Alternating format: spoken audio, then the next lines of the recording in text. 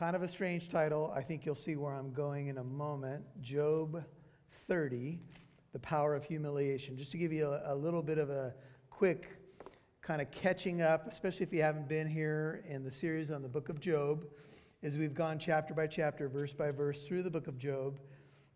We've covered quite a bit of material, and if you are new to this study, the previous messages are on the website. This is a book about suffering. This is, when we hear the name Job, Job becomes an automatic that we think of a man who suffered.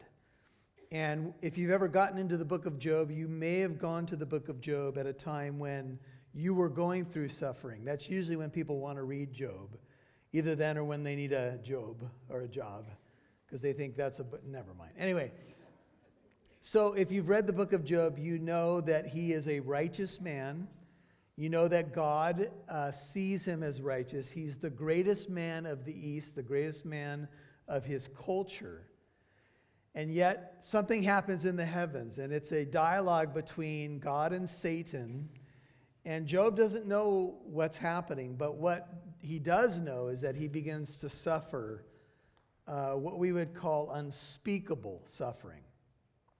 And a lot of people who have looked at the book of Job over the years have really, if you're a skeptic or if you're an agnostic or an atheist, you begin to look at the book of Job and say, is God some sort of God that just he takes bets in heaven, and he's kind of just, doing a bet with Satan to see how much Job can take, and what's this all about, and what's the purpose of this book? And we introduced a concept that I don't want you ever to forget, and I don't want to ever forget it either, and it's this, and you may not have heard this before, but this is a key to understanding the book of Job. Job is a picture of Jesus. He is a picture of an innocent sufferer who goes through something that is a picture of redemptive suffering. So that in the book of Job, we have talked about the problem of evil and the power of the gospel. Now, if you were to interview people on the streets of the Inland Empire, if you were to talk to friends and family, co-workers, and ask them, what question would you have for God? If you had one question for God, and you could ask it tonight, what question would you have? And I think a lot of people would say, why is there so much evil and suffering in the world? The book of Job addresses that question and shows us a man who was righteous, who was godly, who before the Lord was blameless, not perfect, but he was doing the main things of life consistently right. He was a good man, and yet he goes through all this terrible suffering. And the book of Job ultimately is trying to get us to see that there's a greater Job coming. There's a ultimate innocent sufferer that will be more righteous than Job because he will be in all points tested as us, yet without sin. And so the story of Job is kind of laying the groundwork for the hope of Jesus, the innocent sufferer. If you can understand the book of Job with that backdrop, you've got a head start on most people who will read Job and be a little bit confused about what's the point of the book. The point of the book is ultimately to tell us there is a real problem of evil. Even tonight, I know, you've probably been watching the news like me, and the world's in some turmoil, and there's uncertainty, and it looks like it's calmed down a little bit, but we never know, in a given week, a given day, what can happen. And it drives us to pray for our leaders, and it drives us to pray for the world, and it drives us for cooler heads to prevail, and all of this stuff. But we know the history of man has not been a pretty history. It's been littered with war and evil, and some things are easy to explain. If someone shoots another person, or someone, does a dastardly deed, it's not hard to figure out. But there's other questions that we have about cancer and, this broken, fallen world that are not as easy to deal with. So this problem of evil is actually a theological topic that books have been written about, that studies are endeavored, that explanations are given. Some years ago, I saw a debate Ravi Zacharias and William Lane Craig representing the Christian worldview with a outspoken atheist and kind of an Indian polytheist that believed every religion had truth in it. And the atheist jumped on the book of Job, and his big thing was, what's God doing in this book? What's this book all about? Why does God allow this suffering in Job's life? And you may have questions like that tonight that are very personal. Why? We just got word a little while ago as we were praying that a beloved church member is on his deathbed, and the family's, got some tough decisions to make about, keeping him attached to a machine. And life is hard. And even when it feels like we got some smooth sailing, then we get another curveball. And so if you're here tonight and you're a little bit new to the book of Job, I want to encourage you that you're in the right place. Whenever we sit before the Word of God, we're in the right place. Amen? So the power of humiliation. Let's pray before we go any further. Father, thank you for each precious person that's come tonight. Thank you for a new year, 2020, that we want to see more clearly. We want to know you better. These are some of the things that we've kind of put out there for ourselves and for this congregation, that we would know you better, see the world through your eyes, even see our suffering through your eyes. And that's very hard, Lord. And we confess tonight that we need all the help we can get. So would you help us as we study your word to see what you want us to see, hear what you want us to hear. Make our hearts pliable to your ways. Your ways are above my ways. Your ways are above what I see. So help us, Lord. You know what every need in this room is tonight, those who may listen to this through the internet or the radio or whatever it may be. And so we're asking for your mercy. We're asking that you would speak to us. May it not be the voice of a man. May it be your voice that is heard ultimately for your glory. In Jesus' name I pray. Amen. Now, as we've gone through the study, I've introduced you to the idea of a psalm of lament. Many of the psalms within the book of Psalms, scholars call the psalm hymnal the Psalter. So if you've ever heard that before, it's the Psalter. And it's got a bunch of different songs in it. And a lot of them are lament songs. And they are kind of like, Lord, life's a bummer. Let me paraphrase. Lord, life's a bummer. Where are you? Help me. I don't get it. That's what a lot of the Psalms are about. This particular chapter is considered a lament chapter where Job feels this great humiliation.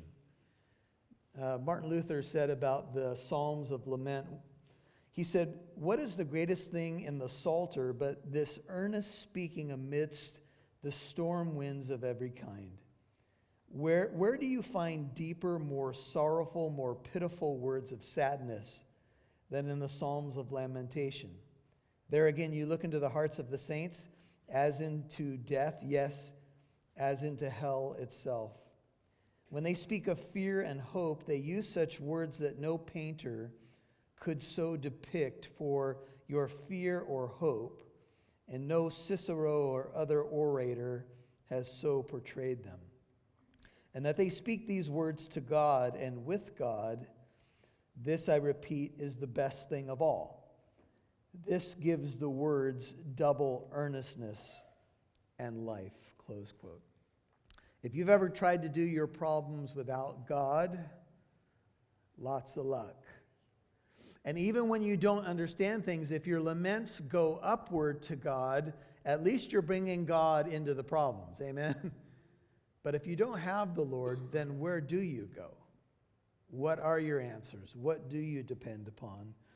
And so a lot of the Psalms are an honest wrestling with these ideas. Let's jump into Job 30, and then we're going to make a left turn to a psalm.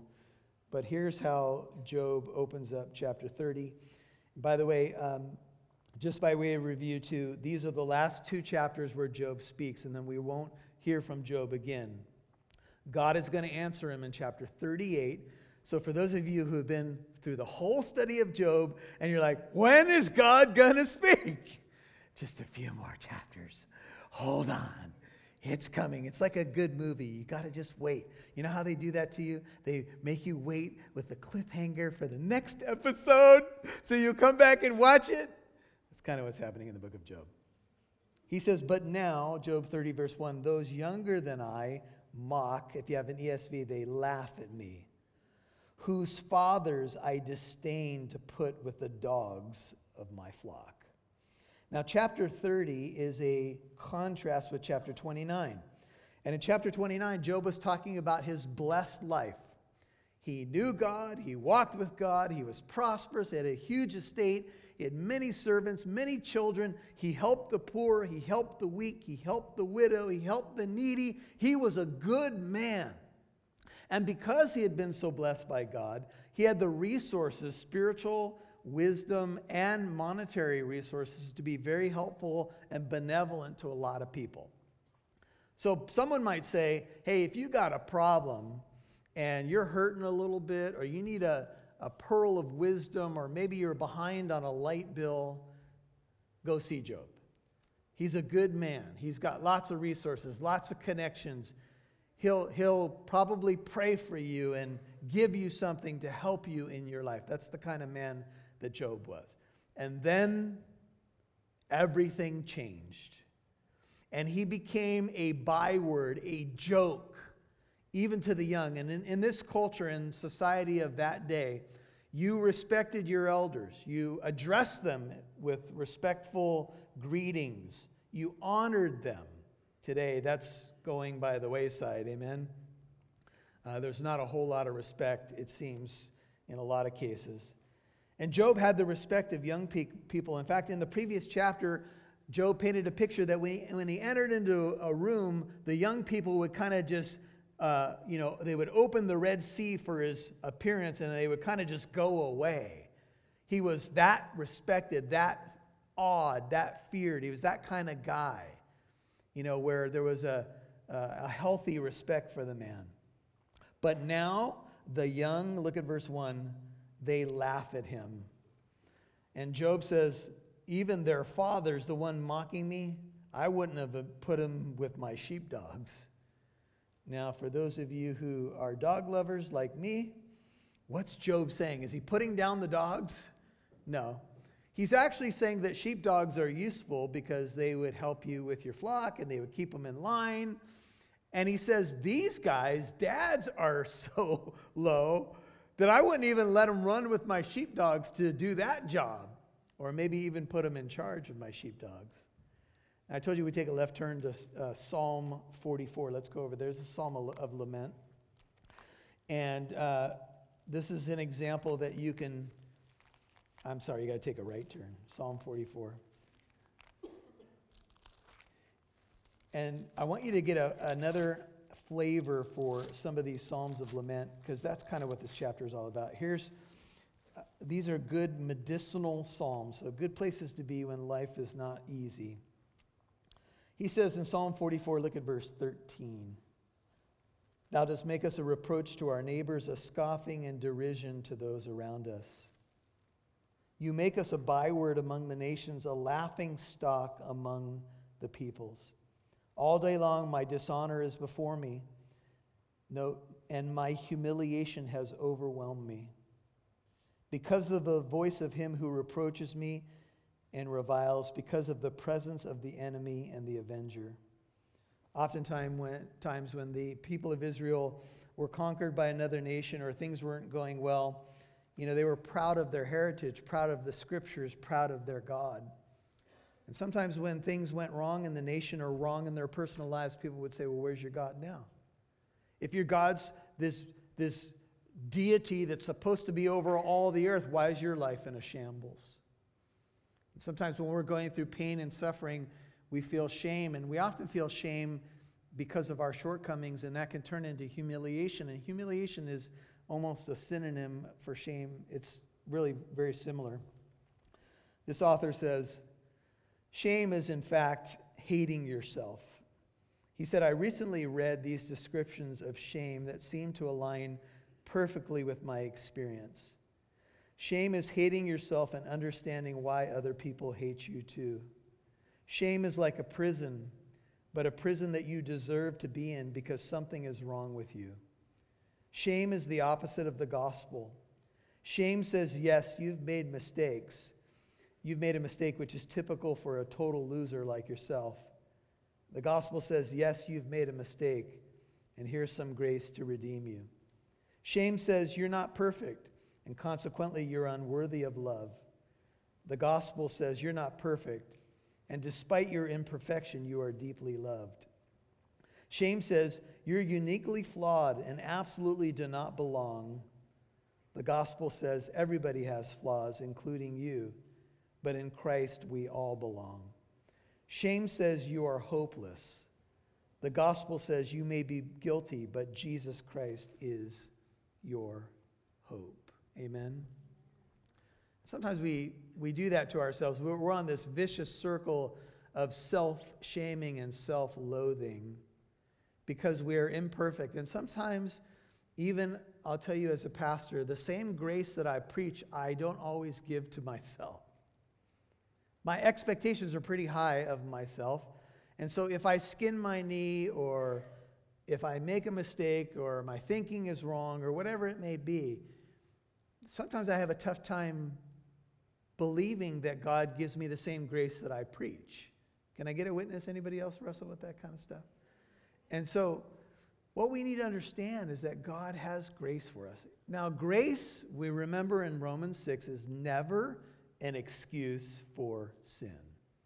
We don't say, well, God will forgive me, so I'm going to go ahead and do this dumb thing because grace, grace, grace, grace, grace. No, because if you take advantage of God's grace in that way, God may spank you. But if you're living your life and you're going along and you fell down, or you skinned your knee, or you made a mistake, look, God knew when he signed you up that you were imperfect. Amen? Now, we're all in process, but these lament psalms, I think, are encouraging for us to see we're not alone. All day long, verse 15, Psalm 44, my dishonor is before me, my humiliation has overwhelmed me because of the voice of him who reproaches and reviles, because of the presence of the enemy and the avenger. All this has come upon us, but we have not forgotten you, and we have not dealt falsely with your covenant. Our heart has not turned back, and our steps have not deviated from your way. Yet you have crushed us in a place of jackals, covered us with the shadow of death. If we had forgotten the name of our God or extended our hands to a strange God, would not God find this out? For he knows the secrets of the heart. 22. But for your sake we are killed all day long. Many of you will note that this verse is quoted in Romans 8. We are considered as sheep to be slaughtered. But you guys know how Romans 8 goes. But we are more than conquerors through him who loved us. So there's encouragement even in the New Testament quoting this verse. And then the psalmist says, arouse yourself. Why do you sleep, O Lord? Awake, do not reject us forever. Why do you hide your face and forget our affliction and our oppression? You know, that's an example of how Job feels if you turn back to the book of Job, chapter 30, and how we often feel. And I think it's important for us as believers to be real with God because he already knows how you're feeling anyway. I'm not to be dishonoring to God. I'm not to be disrespectful to God. But I'm also to know that God is my Father. Amen? And because he's my Father and I'm his son, I can go to my Father and know that he will have compassion. See, what father is not compassionate towards his children that he loves? And as a father, a human father, if we can think of a good example of a human father would have compassion on his son or his daughter, so our Father has compassion on us. He knows our DNA. He knows what we're made of. He knows that we are dust and we struggle. And so Job is going through it, and he's looking at the people that mock him that are frankly like the bottom of society. He wouldn't even let these guys run with his sheepdogs, and they're the ones that are mocking him, stripping him of his dignity. If you've ever been there before where something happened in your life and you kind of became the laughing stock, maybe among a group of friends, or maybe some of you experienced some form of bullying, or you would show up somewhere and people are kind of whispering under their breath about you. You kind of know what this feeling's like. Indeed, he says, he's continuing to talk about these mockers. What good was their strength? The strength of their hands to me. Vigor had perished from them. From want and famine they are gaunt. These are the mockers. Who gnaw the dry ground by night in waste and desolation, who pluck mallow by the bushes, and whose food is the root of the broom shrub. If you're taking notes, verses 2 through 4 highlight the mockers' uselessness. They are unemployable, says one writer. They have no vigor. They have no strength to give. They have no energy, no stamina, no concentration, no skills, and no sense. If you have a New Living Translation, it says in verse 2, a lot of good they are to me, those worn out wretches. They're haggard. They wander around gnawing at the dry, parched ground, looking for scraps or things that can fill them. But it's not because they're sick or have a series of unfortunate events that drove them to this life. This is who they are. This is how they live, by choice. Verse 4 in the ESV says, they pick saltwort and the leaves of bushes. The saltwort is a perennial shrub identified as Atriplex halimus, which because of its saltiness is eaten only in dire circumstances. From the broom tree Retama rotam, one of the larger plants in the desolate regions of Sinai and the Dead Sea, they collect roots possibly to make into charcoal to set a fire. You say, what's the point of this, Pastor Michael? Why is Job highlighting the uselessness of these individuals? To say that he's sunk so low, if I can put it this way, that people who dig through trash cans for their food are the ones that mock Job as a joke. See, this is what's happened. The man that was the greatest in the East has gone so low that the lowest of society make fun of him. That's how far Job has fallen. And in other chapters that we studied together, Job is so weak, so diseased, so broken and shattered as a man that when people walk by to mock him, he can't even really respond. We saw some of the chapters earlier in the book where people were actually encircling him and spitting at him and laughing at him and bringing friends to do the same. Look at him, the great Job. There he is. Throwing things at him, spitting at him. And Job would say something like this, oh God, when will you hear my cry? They, the mockers, are driven from the community. 5, they shout against them as against a thief. When one of these guys shows up in the neighborhood, people say, no, don't let that guy near your property. Don't let him near your daughter. Don't ever hire him. They dwell in dreadful valleys, the holes of the earth and of the rocks. They have no house. They don't work. Among the bushes they cry out. Under the nettles they are gathered together. This is a revealing of the mocker's reputation. And while some commentators take issue with what Job is saying here, like, is Job being terrible toward these people? No, he's just saying who they actually are. And the irony is that these are the guys that are mocking Job. And that's how low Job feels. He says they are fools, even those without a name. 8, they were scourged from the land. Fools in the Bible is not someone who's mentally stupid or short of mental ability. A fool is someone who does wickedness like a sport. Proverbs 10:23. He's a man of no wisdom. Proverbs 22:1 says, a good name is to be more desired than great riches. Favor is better than silver and gold. Proverbs 22:1. When a man is without a name here, it doesn't mean that he doesn't have a name. It just means that he has a name that has no honor. And in our culture, I pray, and I'm speaking now to parents and grandparents primarily, that you will teach your children about the honor of a name. and the honor of a word, that you're a man of your word, that you're a man of integrity, that you're a woman of honor, that your yes is yes and your no is no, and you don't have to qualify with I swear to God and I double pinky promise and I cross my heart and hope to die if I... You don't need to do any of that. Because if you're a man or a woman of your word, then you have a good name. And a good name in the book of Proverbs is better than riches. These young men who taunt Job, they don't have that kind of reputation. And now, 9, I have become their taunt. Do you see what Job is saying? And now, NIV, their sons mock me in song.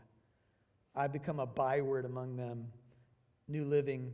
And now they mock me with vulgar songs and they taunt me. They come out of the caves and the holes and from underneath the bushes, from their charcoal fires, from the scraps, with their no names, bad reputations, unemployable. And they walk by me on the ash heap, and they've even made up a few songs about me. Come over! We'll sing about Job! There he is! Job on the junk pile! Job, Job, Job. You know, like the kids on the playground. Job, Job, he's a mess. Job, Job, couldn't care less. Whatever. Just made that up on the spot. They abhor me and stand aloof from me, and they do not refrain, would you note it? End of 10, from spitting at my face. In that culture, to spit in someone's face was about the worst disgrace possible. And that's what they do. They come by singing their little songs, and because he's so weak and such a disaster, and nobody steps in to help, they come by and they spit in his face. And then the next one does it. And then the next one does it. And then they sing the song a little bit more. And they bring their friends over. Sad, isn't it? How could someone of such great reputation have sunk so low? But do you see it, brethren? Who's he a picture of? Jesus. And now we're beginning to understand a little bit about the picture that God is painting. Because the one who inhabited heaven, the one who had the glory with his Father before the world was, where's he born? In a cave or a stable, or perhaps a tower if you were with us for that message. Where does he grow up? A place called Nazareth. How does he live? As a carpenter, ministering largely around the Sea of Galilee, rejected by the religious leadership, rejected by much of his people. How does he die? As one considered under the curse of God. What do people do? He's probably crucified along a main street so that his feet are probably at about eye level as he is suffering, perhaps naked on the cross, and in full shame and humiliation. The Son of God, God the Son, we beheld his glory. The glory is of the only begotten of the Father, full of grace and truth. And what happens? He's crucified. And one of the people there on a cross, deservedly so, a thief and a robber, he begins to hurl abuse at the Son of God. Yeah, if you are the Son of God, come down from the cross and save us too. Perhaps they had a song that they sang. People came by, the Bible says from Psalm 22, that they wagged their heads at him and they said, "You who claim to be the Son of God, come down from the cross." Can you imagine having the power that Jesus had on that cross? Oh, I'm not sure I could have taken 5 minutes of it without shooting a missile out of my eye. I would have fried at least a couple of people. Oh yeah, smart aleck. What happened to Fred? He's smoking. Yeah. In Mark 14:65, some began to spit at Jesus and to blindfold him and beat him with their fists. They said to him, "Prophesy." The officers received him with slaps in the face. Mark 15:17-20 says they dressed him up in purple, and after weaving a crown of thorns, they put it on him, and they began to acclaim him, "Hail, King of the Jews!" And they kept beating his head with a reed. They were spitting at him and kneeling and bowing before him. And after they had mocked him, they took the purple off of him, put his garments on him, and led him away to crucify him. Job's indignity, says one writer, foreshadows one who will be cursed and mocked by a violent robber under capital punishment. And one of the two comes to his senses at some point and says, "Hey, what are you doing? We deserve to be here, but this man is innocent. Lord, remember me when you come into your kingdom." And Jesus said, "Today, most assuredly, I say to you today, you will be with me." Where? In paradise. The thief essentially said, "Lord, would you forget what I've done and just remember me?"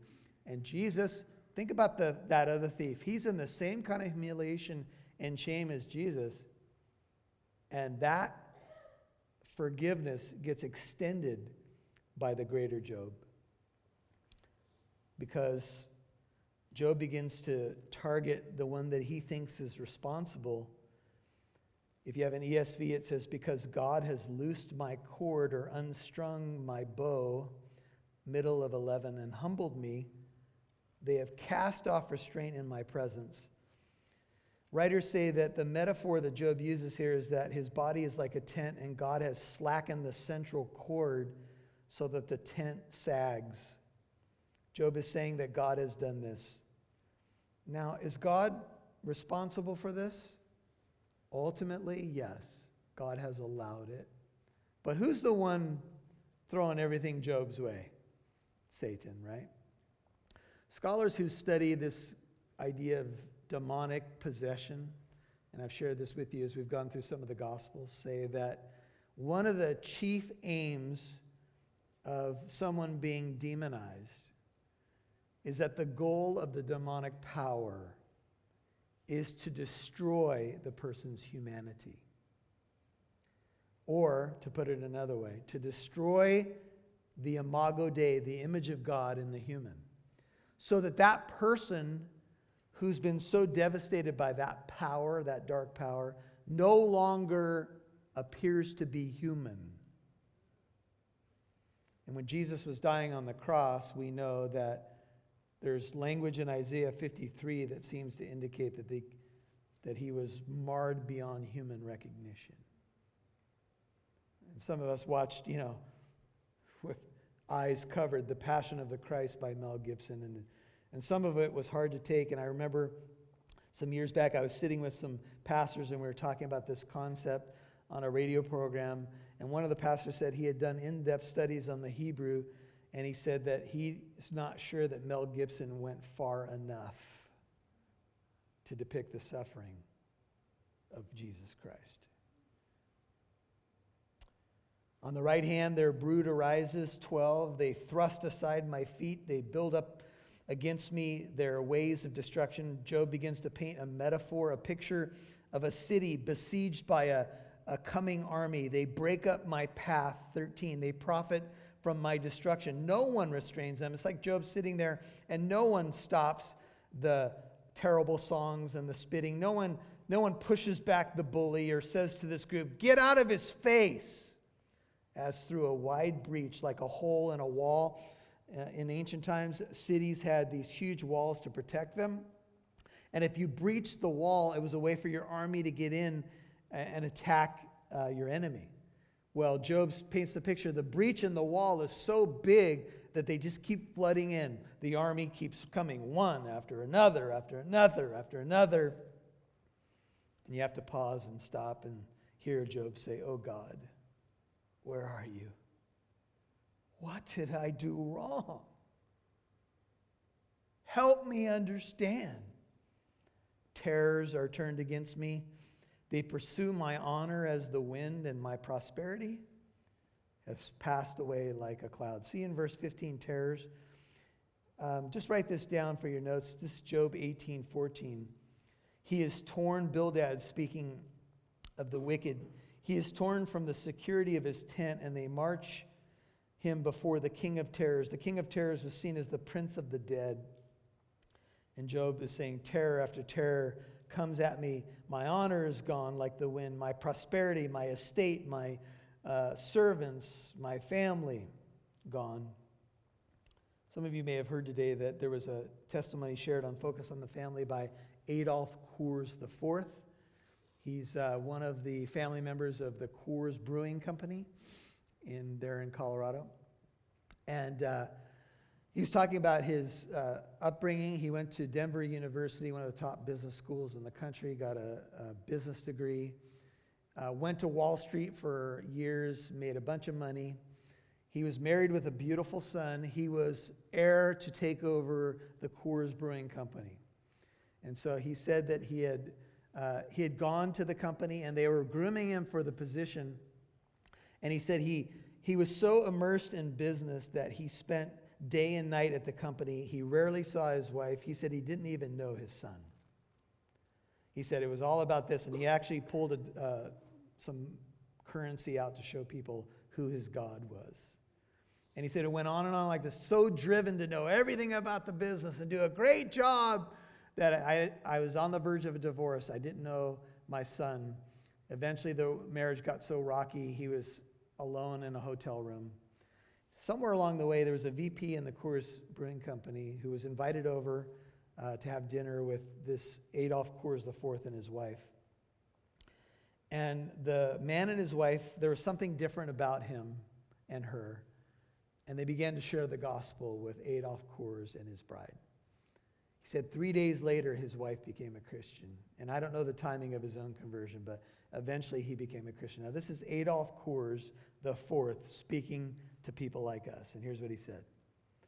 If money, business, fame, power, position are your God, your life is going to be an empty disaster. Turn to the living God. And when you hear a man like that in a position where he would have power and money for the rest of his days, people at his beck and call, people, Mr. Coors, nice to see you this morning. What can we, all of that, I'll tell you what, it means nothing. If you're on the verge of a divorce, if you don't even know your child, I don't care what company you're running, I don't care how much money you make, it means nothing. Nothing. Jesus Christ redeemed us from the curse of the law, Galatians 3:13, having become a curse for us, for it is written, cursed is everyone who hangs on a tree. We're going to teach the passage this coming Sunday, but I will tell you this, Jesus took the curse, the pain, the suffering, so that we could be free and forgiven. We're going to get a look into the depth of the suffering of Job and get a picture of the suffering of the Messiah in 16 and following. And now, my soul is poured out within me. Days of affliction, says Job, have seized me. At night, it pierces my bones within me, and my gnawing pains take no rest. Now, some of you who are here tonight know what it is like to be in constant, unceasing physical pain. And that may be you, or you may know somebody, or you may have cared for somebody, and you don't know what constant, unceasing physical pain is like until you experience constant, unceasing physical pain. And it is easy sometimes for us to say, I'll pray for you, my heart goes out to you, until you are the you. And now you're experiencing this day and night, you can't even sleep, and you're wondering, am I ever going to get a break from this? Is this ever going to end? I want you to turn to Psalm 22 and show you a parallel to the Messiah. Psalm 22 is one of the great messianic psalms, 1,000 years before Jesus lived and died. It was written by David. Check out some of the language paralleling what we just read. It says of Messiah in Psalm 22, verse 14, I am poured out like water, 22:14, All my bones are out of joint. My heart is like wax. It is melted within me. My strength is dried up like a potsherd. My tongue cleaves to my jaws. You lay me in the dust of death. For dogs, 22:16, have surrounded me. A band of evildoers has encompassed me. Check this out. 1,000 years before Jesus died on the cross, they pierced my hands and my feet. I can count all my bones. They look, they stare at me. They divide my garments among them, and for my clothing they cast lots. This is also considered a psalm of lament, but it's prophetic about Messiah. But you, O Lord, be not far off. O you, my help, hasten to my assistance. Deliver my soul from the sword, and my only life from the power of the dog. Save me from the lion's mouth. From the horns of the wild oxen, you answer me. Back to the book of Job, and we'll finish it up. When Jesus was dying on the cross, they pierced his side, and blood and water came out. Jesus fits many of these descriptions in Job as feeling like his vitality was poured out. We know the pain and the agony of crucifixion, so we don't need to go into that. Back in Job 30, verse 8, it says, by a great force my garment is distorted. It binds me about as the collar of my coat. It feels as though God has grabbed his garment so fiercely and pulled it so tightly around his body that every part of him is squeezed like a tight shirt collar. Or maybe like your pants after the holidays. I put that in my notes because I thought you needed a little levity at this point in the message. And because I am feeling it, right? So the sweets come around the holidays, and a cookie, and a cookie, and another cookie. And then, how many of you made resolutions within the month of December and then realized right as you were speaking it, it's not going to happen? Because here comes that, and here comes this dessert, and they're bringing that over, and later we're going out to dinner, and I don't want to eat a salad. So I'll repent in January. How many of you are there right now? You're in repentance January. Can I get a witness? Anybody? Some of you have to move to your fatter clothes, the clothes in the closet. You say, I was going to give these away, but now they kind of fit me a little bit better. But I've repented. No more sweets in January. And then you go to the office, you return from vacation, and it's somebody's birthday. And they brought the chocolate cake. And you're like, tomorrow, I'll start you tomorrow. Diet, you're only a day away.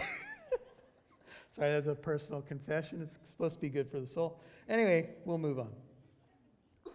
Job can't get comfortable. Here's the picture. The tightness, almost like you ever had someone grab you by the collar and just turn it and squeeze it? And Job's like, God, let go. Whatever message you're trying to get to me, I'm listening with full ears. Please release me. Please loosen the grip.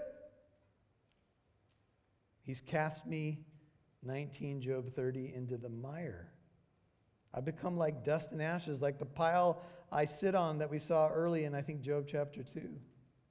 God's supposed to save me from the miry clay, Psalm 40, verses 1 through 3, not cast me into it. You ever had questions like that? Like, God, the Bible says you're good. The Bible says you're never a present help in time of need, but I've been praying about this for a long time. Now Job will directly address God for the first time. I cry out to you for help, but thou dost not answer me. I stand up, trying to get your attention, and thou dost turn thy attention against me. Thou hast become cruel to me. With the might of thy hand, thou dost persecute me. He's talking to God.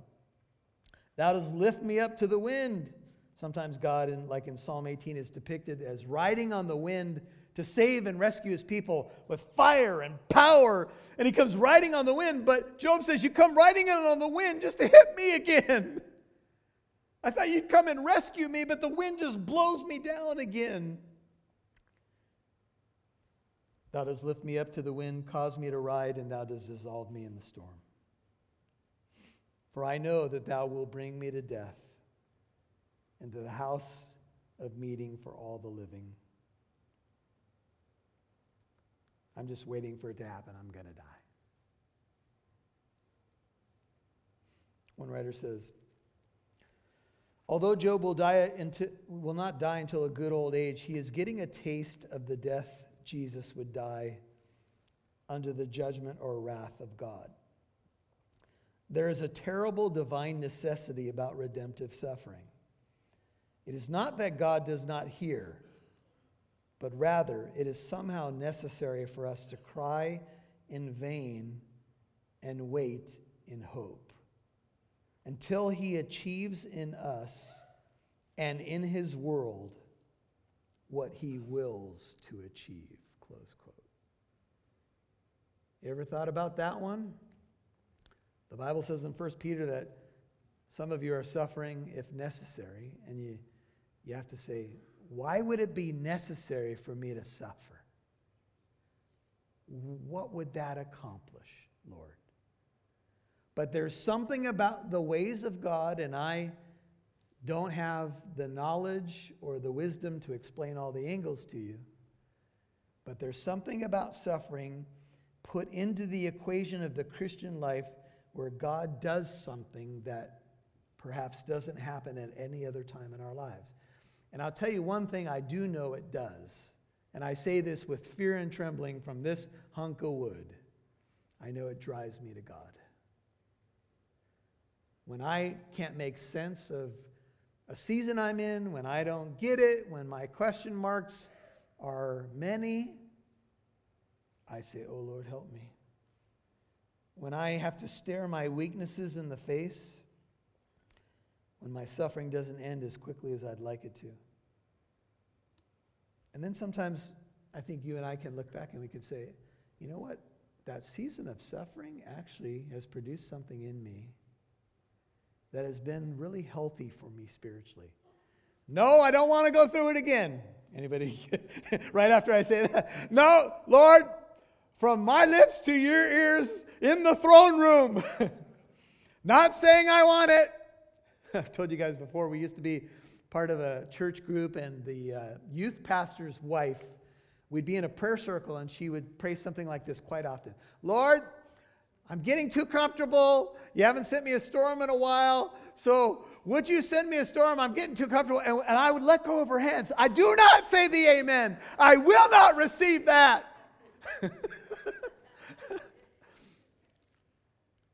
Some years ago, we were playing some church softball. Church softball is always interesting because it's Christians playing against Christians, but then it's competition, right? So we're in a prayer circle after a game, and it's something about the Yankees were in the playoffs, and one of the players prayed for the New York Yankees baseball team.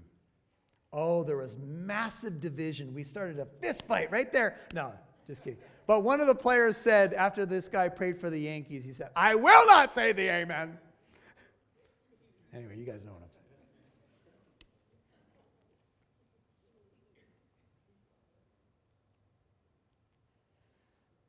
Yet does not one in a heap of ruins stretch out his hand, or in his disaster therefore cry out for help? 24. Jesus takes the wrath of God. In order to understand the cross, you have to understand this. When Jesus is dying on the cross, the main burden that he feels with all the pain and suffering that he endures is he is experiencing the wrath of God for you and me. Do you see the connection to Job?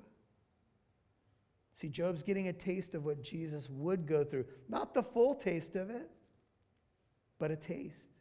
Because as Jesus dies on the cross, God the Father pours his judgment on God the Son. That's why the sky grows dark when Jesus is dying on the cross. It's a sign of judgment. That's why the earth is quaking. That's why Jesus says, my God, why have you forsaken me? Why have you left me all alone? This is what's going on. The judgment of Almighty God coming on the innocent greater Job, Jesus. He says, Job begins to compare himself to God. He says, have I not wept for the ones whose life is hard? 25. Was not my soul grieved for the needy? I've done a lot of good things. When we're suffering, that's often what we do is we appeal to our resume. God, I've been living pretty good. Don't you know what I've been up to lately? I paid for the guy's food behind me in the drive-through line. That's got to score a couple of points. And then I didn't realize he ordered 18 burritos. Come on. I'm living right, and now this kind of stuff happens. When I expected good, 26, then evil came. When I waited for light, then darkness came. I'm seething within. Everything's churning. Cannot relax. Days of affliction confront me day after day. I go about mourning without comfort. I stand up in the assembly and cry out for help. Would somebody help me the way I helped others? Would the churning just stop for 15 minutes within my insides? I've become a brother to jackals, a companion of ostriches. My skin turns black on me. It speaks here of disease. My bones burn with fever. How many of you can hear coyotes at your house? Anybody? So coyotes are a crazy sound, isn't it? Because when you hear them howling individually and then they get in that group and they start going, it's freaky, right? And they do this cry, howl kind of combination. And a jackal sounds very similar to a coyote. And so you can imagine that Job says, man, jackals are like my family members now because I can howl the same as they. And an ostrich kind of has a low hissing sound is what I understand. Therefore, Job says, my harp is turned to mourning or tuned. I've tuned my flute to the sound of wailing. My song, I only play sad songs on the radio now. Anybody been there before? You go through a breakup, you're at a sad time. I'm just going to play sad songs now because I'm just in a bummer mood. I'm putting on the sad songs. Dog died, car broke down. I'll play it backwards, play it forwards, right? That's what Job is saying. He's saying, man, I just tuned my instrument to sounds of mourning because that looks like that's all I'm going to play. All right, I want you to turn to Philippians 2, and Shane, if you can come up, we're going to be done. Philippians chapter 2, all the way in your New Testament. The humiliation of Jesus in this grand text about how he humiliated himself voluntarily and how he is God says these words. Philippians 2, verse 5. Some application for us as well. Have this attitude in yourselves, which was also in Christ Jesus, who, although he existed, Philippians 2:6, in the form of God, did not regard equality with God a thing to be grasped. But Jesus emptied himself, 7, taking the form of a bondservant, being made in the likeness of men, and being found in appearance as a man, he humbled himself by becoming obedient to the point of death, even death on a cross. Now, at the end of the book of Job, Job will be exalted again, and God will bless him again. And there's a parallel. For this reason, also God, after Jesus went through this terrible suffering, highly exalted him, Jesus, and bestowed on him the name which is above every name, so that at the name of Jesus, every knee will bow, of those who are in heaven and on earth and under the earth, and that every tongue will confess that Jesus Christ is Lord, to the glory of God the Father. Keep reading.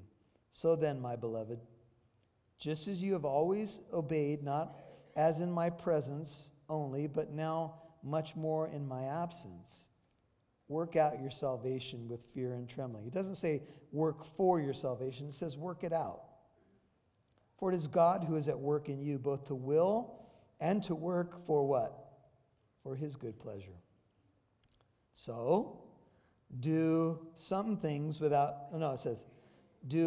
all things without grumbling or disputing, so that you will prove yourselves to be blameless and innocent children of God, above reproach in the midst of a crooked and perverse generation, among whom you appear as lights in the world, holding fast the word of life, so that in the day of Christ I will have reason to glory, because I did not run in vain, nor toil in vain. Father, we are grateful for your living word, grateful for the book of Job, grateful for the lessons and the parallels that we've just touched on tonight. Thank you for the word, which is a lamp to my feet and a light to my path. Would you help us as your people, even if we're in a season of suffering, a season of question marks, to hold fast to what we've believed, to work out what you're working in, to know that you're molding and shaping us in every season of life. If we're in a good season right now, an exciting season, praise the Lord. Maybe we're somewhere in between. Maybe we need to be stirred tonight. Whatever it may be, Lord, you know.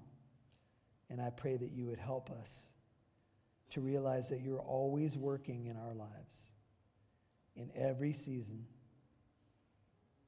Beloved saint, I want to encourage you to just keep holding on. He's not going to let you go. Wherever you find yourself tonight, if you're going through that season of question marks, just know he's got you. And he's going to see you to the finish line. If you're not a believer tonight and you're trying to do life without God, my heart breaks for you. But you can have him as your Lord and Savior tonight, just by simply saying, Lord, I believe in Jesus, his death on the cross, prayed if it's you, his resurrection, and I'm going to trust you for this journey of life and for eternity. Help me to follow you, Lord.